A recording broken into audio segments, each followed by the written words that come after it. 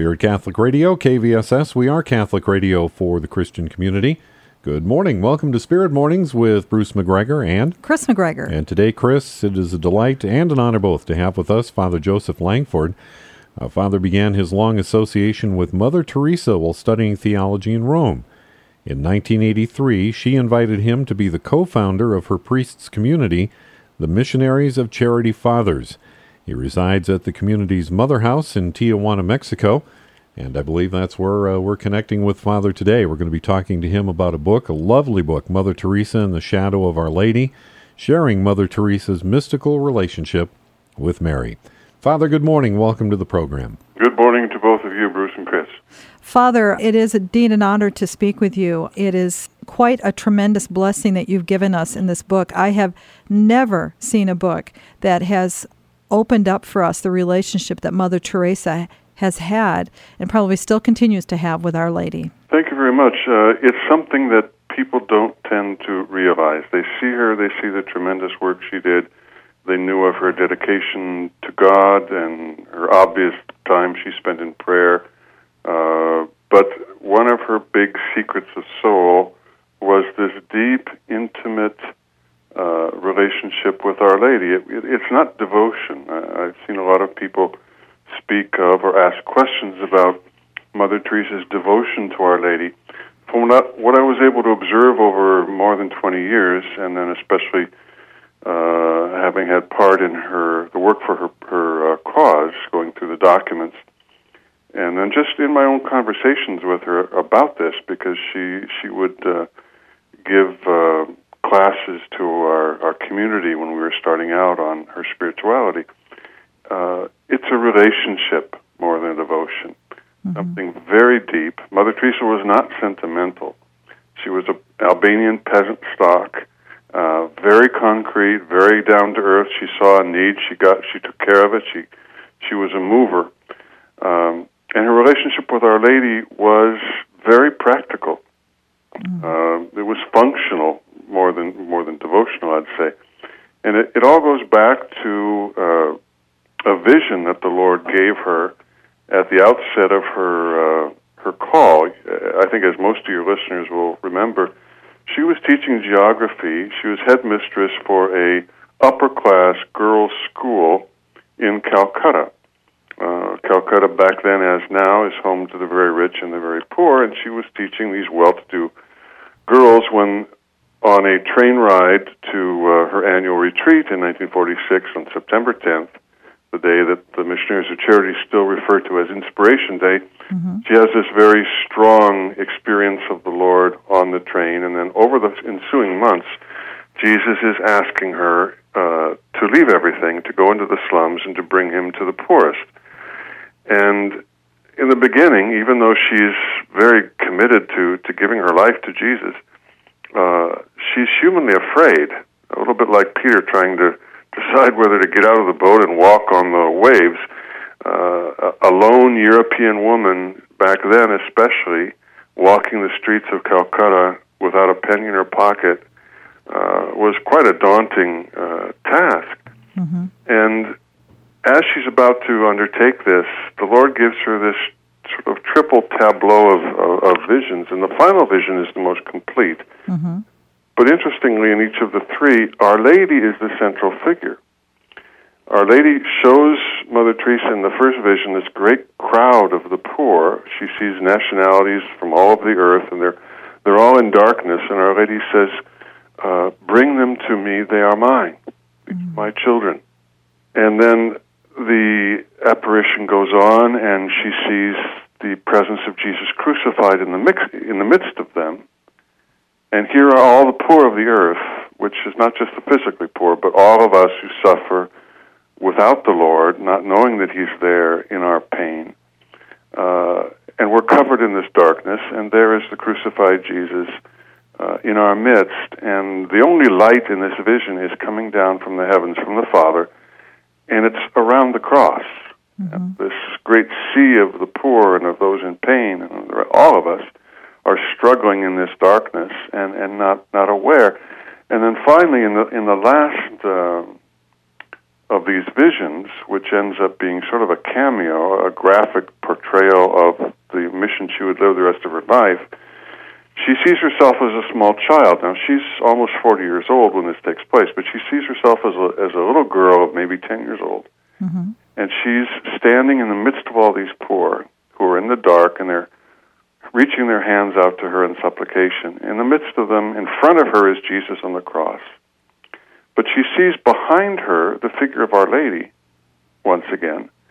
And this time, Our Lady is almost wrapping her in her presence. Mother Teresa sees herself enveloped by Our Lady. And again, she's not sentimental, so this isn't just romantic poetry, but an indication of Our Lady's role in Mother Teresa's life, but in our life as well, as we make our own journey through the passion that we have to share with the Lord. And Mother Teresa sees herself with Our Lady's left hand on her shoulder, and her right arm is holding out Mother Teresa's arm toward Jesus and toward the poor. So those two symbols, or three actually, one of being enveloped by Our Lady, the other of having Our Lady's hand on your shoulder, which indicates support, I'm with you, we're in this together. They're not side by side.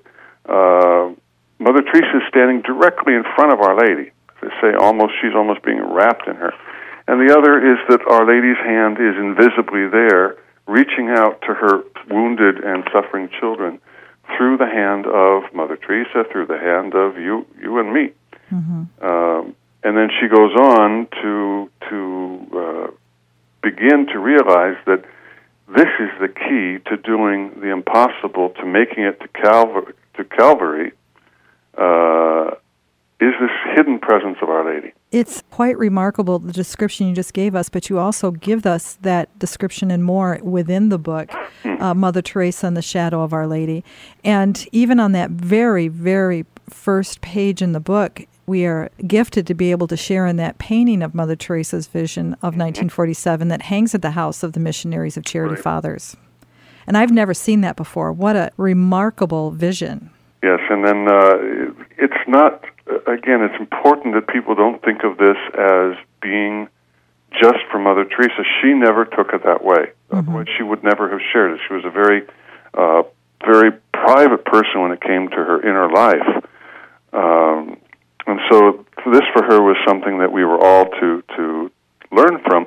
The other example that I find there in Scripture is St. John, the one who stands as the lone witness to the greatest moment in human and divine history, the crucifixion. And the rest of the 12, they're gone for one reason or the other. Mm-hmm. And I remember always thinking before I met Mother Teresa, well, John he was the good boy. He was the one who made it because he always was close to Jesus. And yet it struck me, sort of seeing this reliance of Mother Teresa on Our Lady to make it through the darkness, her own personal darkness that's become so celebrated of late, is that at the Last Supper, Jesus tells the 12, you're all going to betray me tonight. You're all going to leave me, but I'm never alone. The Father is with me. That means that John, the beloved, also at some point lost his courage and ran. Mm-hmm. And that all we know is that between that moment in which he ran away and the moment of Calvary, at some point he crossed paths with Our Lady, and she brought him to a fidelity beyond his own. Mm-hmm. Lone witness, as I say, to the greatest gift God ever gave in Jesus crucified. And there's a huge lesson there for us, one that Mother Teresa lived in challenges much beyond our own. So we look at her and we see her making it alone with 25 cents in her pocket on the streets of Calcutta and counting on Our Lady to not just be someone you throw up prayers to, but a constant presence in her life, someone to whom she turned all the time. There are always, wherever you see pictures of Mother Teresa, she has a rosary in her hand. She's fingering a rosary. Obviously, she's not constantly saying, in quotes, the rosary, but as she used to tell us, that it reminds her to be holding on to the hand of Our Lady. As she was in that vision, she did the rest of her life until she died. And the same for us, like St. John, allowing ourselves to be accompanied by Our Lady on this path to fidelity, on this path to not just Jesus' death and resurrection, but to our own. I was so surprised, but so happily so, to see the role of Our Lady of Guadalupe in the life of Mother Teresa. I had never known this. And I'm not sure how much Mother Teresa ever thought through the connections in any of these things. She lived these experientially and intuitively, but she sensed always that there was a connection between the grace she'd received and Our Lady of Guadalupe. Before we began our community here, we'd started out in the South Bronx. We outgrew the community, and we discerned that we would come here to Mexico. And before we started the house, she wanted to go and lay everything at Our Lady's feet in Guadalupe, and I had a chance to accompany her there twice, and just reflecting on seeing our Mother Teresa there kneeling before the image of Our Lady of Guadalupe. And then for us as Americans, at times I think we forget that when these apparitions took place, there were no borders. Mm-hmm. There was no Mexico and Guatemala and the United States and Canada. This was all one land, and she came for us. And the interesting thing that you see in Mother Teresa and you see in Juan Diego is that Our Lady's apparitions in Guadalupe were the first of her interventions in modern times, the first of the public apparitions.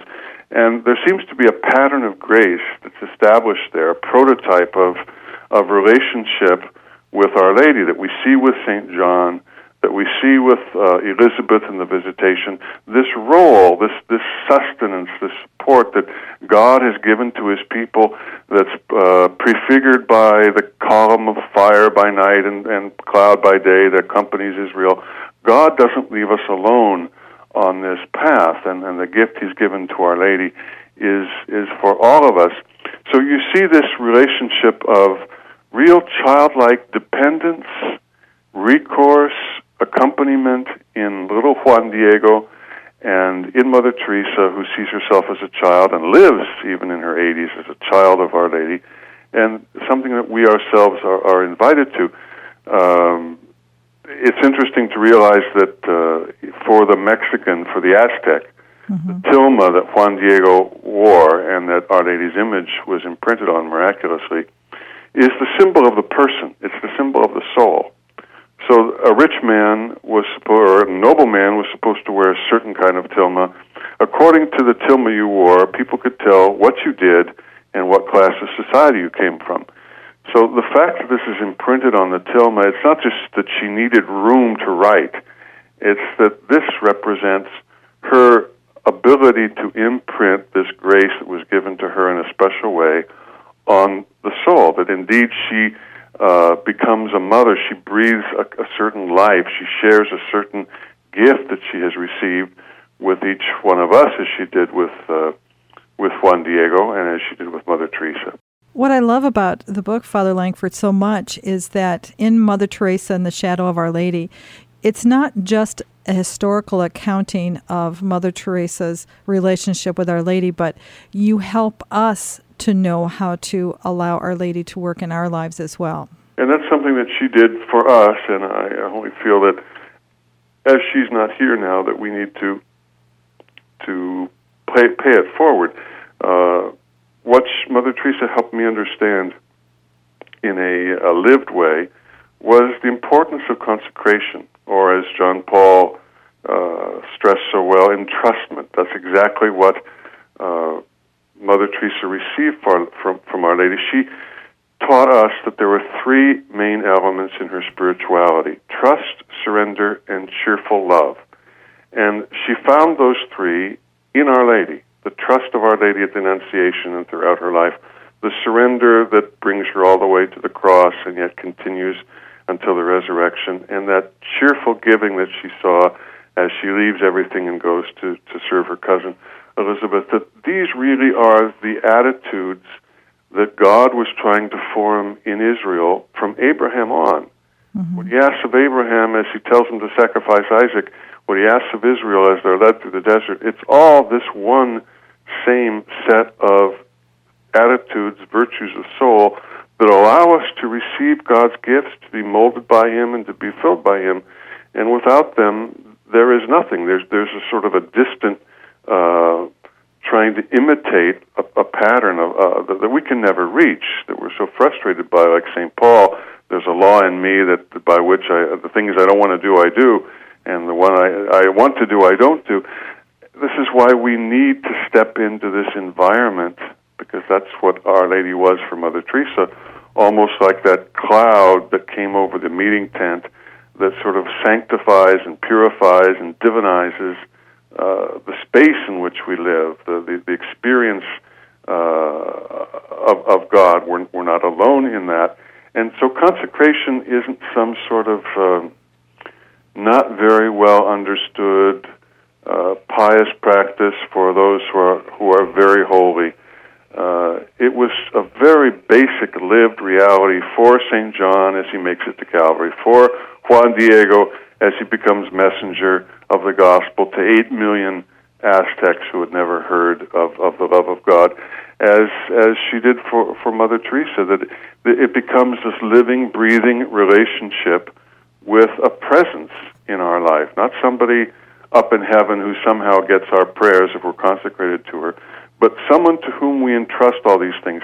The beautiful image, the reason that there's that, I chose that cover with the rose there that you see, there's an image of Mother Teresa kneeling in prayer. You don't see her face, and that's deliberate because it represents all of us as well. You see her praying the rosary, holding the hand of Our Lady, as it were, and then there's this single rose in the foreground. If you recall in the story of Our Lady of Guadalupe, Our Lady asks Juan Diego to go to the top of the hill and to collect these Castilian roses growing in the midst of the frost in December at that elevation. It's more than a mile high. And the roses represent God's gifts. And it's interesting that she doesn't say, go find the roses on the top of the hill and go take them to the bishop. She says, no, go collect the roses up there, bring them down, bring them to me. And Our Lady personally arranges those roses in the tilma of Juan Diego that represents his soul and our soul, and folds it up, protects it, and sends him on his way. That's what she does with us. We entrust to her the gifts that the Father has given us in Jesus and in baptism and in our life, and she arranges them. She places them in their optimal relationship and protects them as she covers up that tilma on which she's placed her own grace, that image that's there. So I think one of the great lessons she has to teach the modern church is one that we saw in John Paul, but perhaps a lot of people didn't understand how to put it into practice. And I think in her simple way, Mother Teresa left us this living invitation to live a life entrusted to the Mother of God. I think that's so beautifully said. I think that what you've accomplished so much in this book is you're making us all a Mother Teresa in a sense. That's the point, is that we none of us, I always like to tell people that none of us are called to do what Mother Teresa did. When I was first getting to know about her, I was in another community, and I'd gotten a copy of the first film that was made by the BBC called Something Beautiful for God, and I would show it in different places, Catholic, Protestant, whatever. And people would always, this is back in the late 70s, they would just be bursting into tears and moved so deeply, and they didn't seem to know what to do with the emotion that this stirred up. And I realized I needed to address that because they wanted to just write a check. And I said, no, she's not asking for money. God didn't send a check. He gave of himself, and Mother Teresa as well. She's not writing checks to the poor. That none of us are called to do what she does. We don't have to get on a plane and go to Calcutta. We have our own Calcutta where we are. But with the gifts that you and I have, with the contacts that you and I have that no one else in history has had, the people that we can touch that Mother Teresa couldn't touch, that each of us are called to do as she did with our life, and so make of our lives also something beautiful for God. We're to replicate her heart, which in the end she saw as replicating the heart of Our Lady, which is just Israel living its vocation. Hear, O Israel, the Lord is one, therefore you shall love him with all your heart, all your strength, all your mind, all your soul, and your neighbor as yourself. And it's a secret of transmitting a way of living the fullness the capability of the human heart modeled after the divine heart. And yes, indeed, we are supposed to be as Mother Teresa. She would say that there's a famous episode in her life where she's tending to a dying man in the home for the dying in Calcutta, and he looks up to her and says, he's a Hindu, he says, are you like Jesus? Or no, he says, excuse me, he says, is Jesus like you? He doesn't know anything about Jesus, but he's experiencing the compassion of Mother Teresa. Is Jesus like you? And she says, well, I hope so, but I try to be like Jesus. But in fact, she was a transparency for Jesus, as was and is Our Lady, and that's what we are called to do. And I think we tend to think of the missions of the kind of life that Mother Teresa lived as being out there, something you contribute to, perhaps at Christmas with, as I say, a donation. And what she would always say is, in your own family, there's someone that needs forgiveness. In your own parish, there's a blind person who you can go and sit with and read a book to. Down the street, there's a nursing home to whom no one goes. Jesus is alone in the tabernacle, and no one is visiting him. That we've been placed, each of us, in our own Calcutta, and we are responsible for it. I am my brother's keeper, and she's taught us how to do that. We are each placed in our own Calcutta. I just think that's very compelling, Father. I notice in the book that you have the 4 important attitudes of a soul necessary for Our Lady to intervene in our lives, so that in our own Calcuttas we're able to see more clearly with the eyes of Christ. And those 4 attitudes, they seem simple, but yet they're so necessary, aren't they? I mean, just that humility, the first one, the humility, right. The poverty of spirit, the simplicity. And again, we look at a Mother Teresa and we see her as being materially poor, voluntarily poor with the materially poor. But it goes beyond that. It's that humility, that self-emptying that allows God to be the God of my life rather than the idol of my ego. And that, blessed are the poor in spirit. We shall see God even here below. Even in Calcutta, even in our dark nights, we shall see God and belong to him if we allow ourselves to be emptied. And this is what God is doing constantly through our life by misfortune, by reversals, by illness, by failing at things, by the weaknesses and defects we have.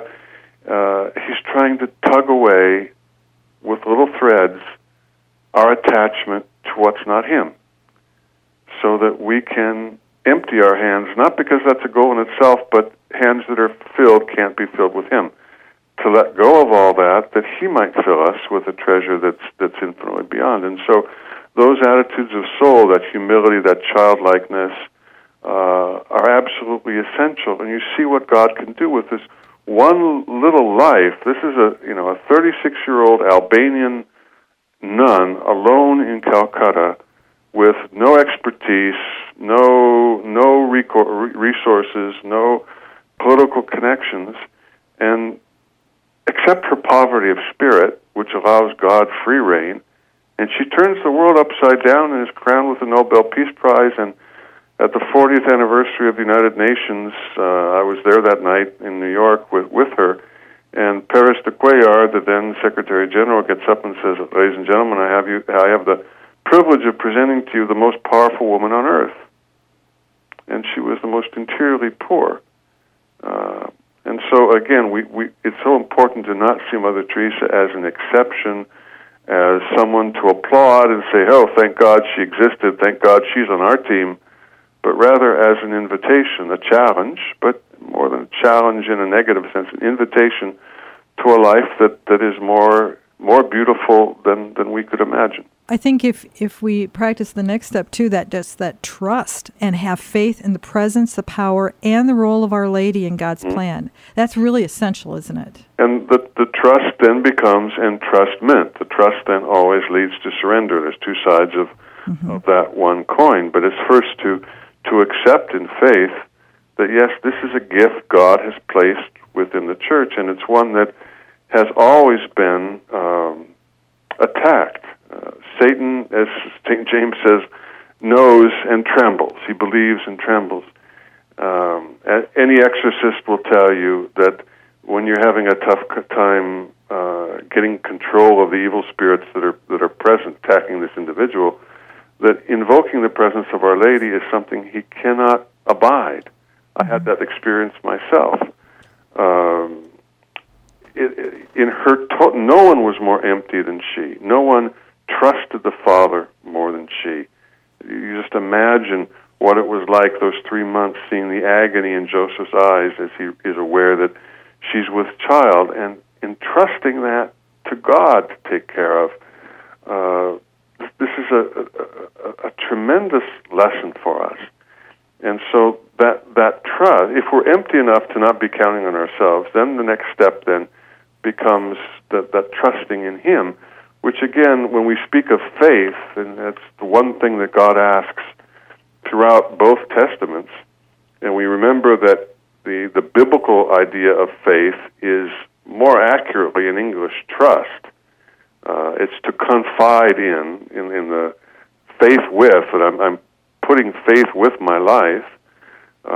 Then we realize how important this is to God, because without that, we're running around in circles like Israel in the desert, and the promised land is just across the street, and all He's asking is, put down your toys, open your hand, not just so I can give you gifts, but so I can lead you with those gifts to the plan I have for you. If you can have that trust, the next step of humble obedience it makes it easier, doesn't it, Father, to be obedient? Because then, if we can trust, then that's the surrender of obedience, is not being dragged, kicking through life by events we can't change, and by a God who is able to arrange them as He sees fit, and I have no recourse. It becomes a much more peaceful path, and frees Him to be able to bless us. Again, just take the example of a child, that the father wants to pick that child up and take it to bring him wherever, in the house for a meal. If the child doesn't trust the father, he starts kicking and screaming, as we do so often. When God interrupts my plans, I'm immediately presuming that there's something bad awaiting me, and I don't realize that all He's asking is that I trust Him, that I allow Him to carry me. That's the surrender, the obedience part, and to realize that what's at the end of that path are only blessings. And we really need to have, at least in that fourth step, that contemplation. You might be able to trust, and you might be able to be obedient, but in today's world, especially in this area, it's hard to take that time to be able to appreciate and to contemplate. And this is something that someone as unbelievably busy as Mother Teresa, who was traveling the world constantly, was never sitting still, she carved out time, whether it was on an airplane, how many times on an airplane, on a 747, sitting next to her, and she realizes, it's 2 o'clock time for her midday prayer, and it's as if the world stops, and this presence of God envelops her, and she's lost in prayer. If we're too busy to pray, we're too busy. Mm. And those who are really busy for the Lord and producing fruit that will last, it's because it's rooted in Him. And that's the other thing that she teaches us, and that obviously Our Lady helped provide for her, was this peaceful inner space. This listening to Our Lady and listening with Our Lady. I find it such a help to, for instance, just place yourself in Our Lady's presence, and with her open the pages of Scripture. That's what we're doing with the Rosary anyhow, as John Paul wrote in his beautiful encyclical, is that we're contemplating the great works of God on our behalf through the filter of Our Lady's soul, a soul that knew Him so much more intimately than we, and one who participated directly in that. And so Our Lady is part of this great adventure of living more contemplatively, and it doesn't require we don't have to be Teresa of Avila. Mother Teresa, from the day that she had that vision in 1947, the lights went out, and everything was in faith, and yet she drew deeply from the wells of contemplation, even in that darkness, and as she did, we can do. Father, there have been several books now out on the life of Mother Teresa, and even books out on Our Lady recently. I can't think of a one that I've held more dear than this wonderful gem that you've given to us in Mother Teresa in the Shadow of Our Lady. Truly, I mean, it's a smaller, unassuming book. And when I opened it, I thought, okay, well, we'll see how this... And I found myself touched to the very depth of my heart. I mean, what a wonderful grace that we have in your work here. I appreciate that so much. There is a depth of simple, practical, livable wisdom in what Mother Teresa lived for all of those years that really, I think, can make a difference in people's lives. I've seen it not just in the poor of Calcutta, but in the not-so-poor and in the very rich and in the people who had easy faith and those who struggled with faith or had no faith. What she shows us of the beauty of the kingdom is it's really very attractive, very appealing, very accessible. I mean, she's broken these things down. These are huge, great concepts. You can read dogmatic treatises on Our Lady or on entrustment to Our Lady or on contemplative life or on biblical history, and yet somehow, just as Our Lady did, Mother Teresa seems to have crystallized all this wisdom and truth and beauty and light in a very, very simple and accessible way. I've always felt that one day she'll be a doctor of the church, because there is so much depth that goes... I'm working on another book now that will be on another aspect, another secret of her soul that's part of that last vision. But there is so much richness there, and I would just invite people to pick up the book and things that will come out in the future, because Mother Teresa is not just about a nice lady who did very heroic things, and now we realize she had a tough time inside her soul as well through the darkness. There is a crystallization of grace in her that is so much like Our Lady, that, as I mentioned in the book, that so many people, not just Catholics or Christians, but Hindus and Muslims there in Calcutta, after she died, they all remarked, she reminded us of Mary of Nazareth. She reminded us of Mary, the mother of Jesus. And I don't know much about her, but you could experience, it was like meeting Our Lady somehow. Mm-hmm. Everything that Our Lady might have been, you would experience in her, like the semi-joke I heard back when I was studying theology, that when we get to heaven, we're going to look around at the great banquet room of eternal life, and we're going to see Jesus and the apostles and all the big saints there at the table in the kingdom of heaven, and we're going to look around for Our Lady, and we can't find her, and finally we ask someone, and they say, Our Lady, yeah, she's in the kitchen doing the dishes. Mm-hmm. It's that kind of humble, hidden gift of self that was Our Lady's life, Mother Teresa's life, and can become our life. So I agree, not because I had anything to do with writing it. I couldn't not write it. Mm-hmm. There's such simple wisdom there. I hope your listeners are able to find even just a bit of the inspiration for my own life that I found in Mother's example, and especially in her relationship to the mother of us all, which is Our Lady. And I think bringing forward, too, in this time, even more so, the message of Our Lady of Guadalupe. Again, I think she's been relegated to something that is south of the border and occurred hundreds of years ago.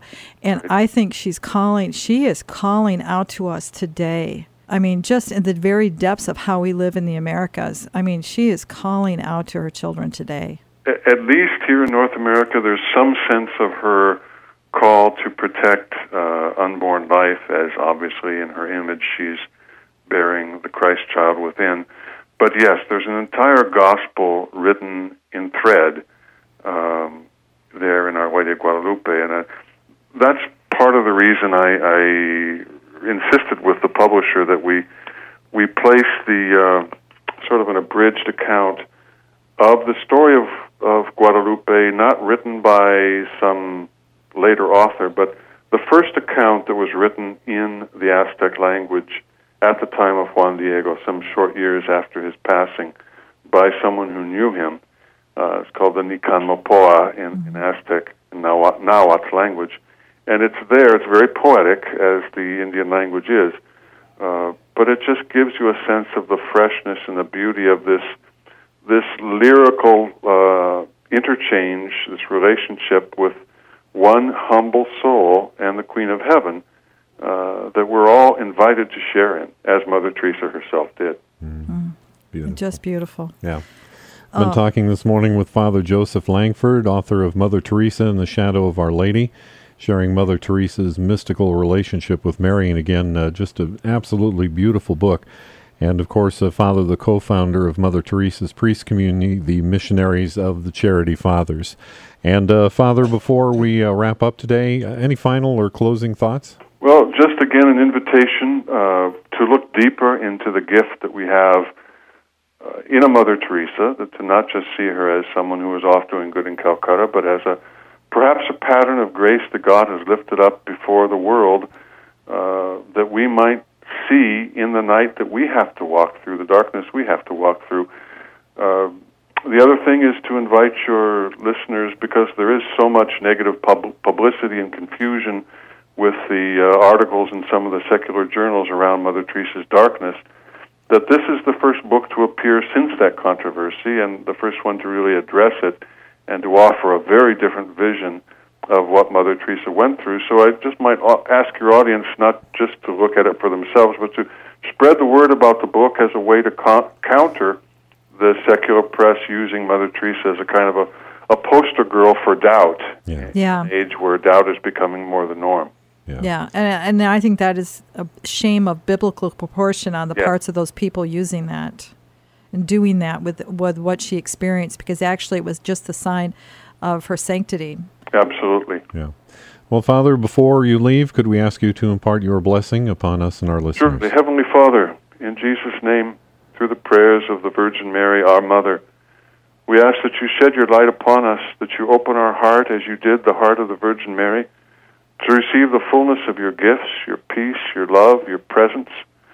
We ask that Mother Teresa be a big sister to us as on our own journey here on this earth, that we one day might stand together with her and with Our Lady to contemplate you face to face. We ask this in the name of the Father, and the Son, and the Holy Spirit. Amen. Amen. Father Joseph Langford, thank you so much for being with us. God bless you, Father. Thank you Bruce, so much. Thank you so much. Oh, thank you so much, Father. Bye-bye.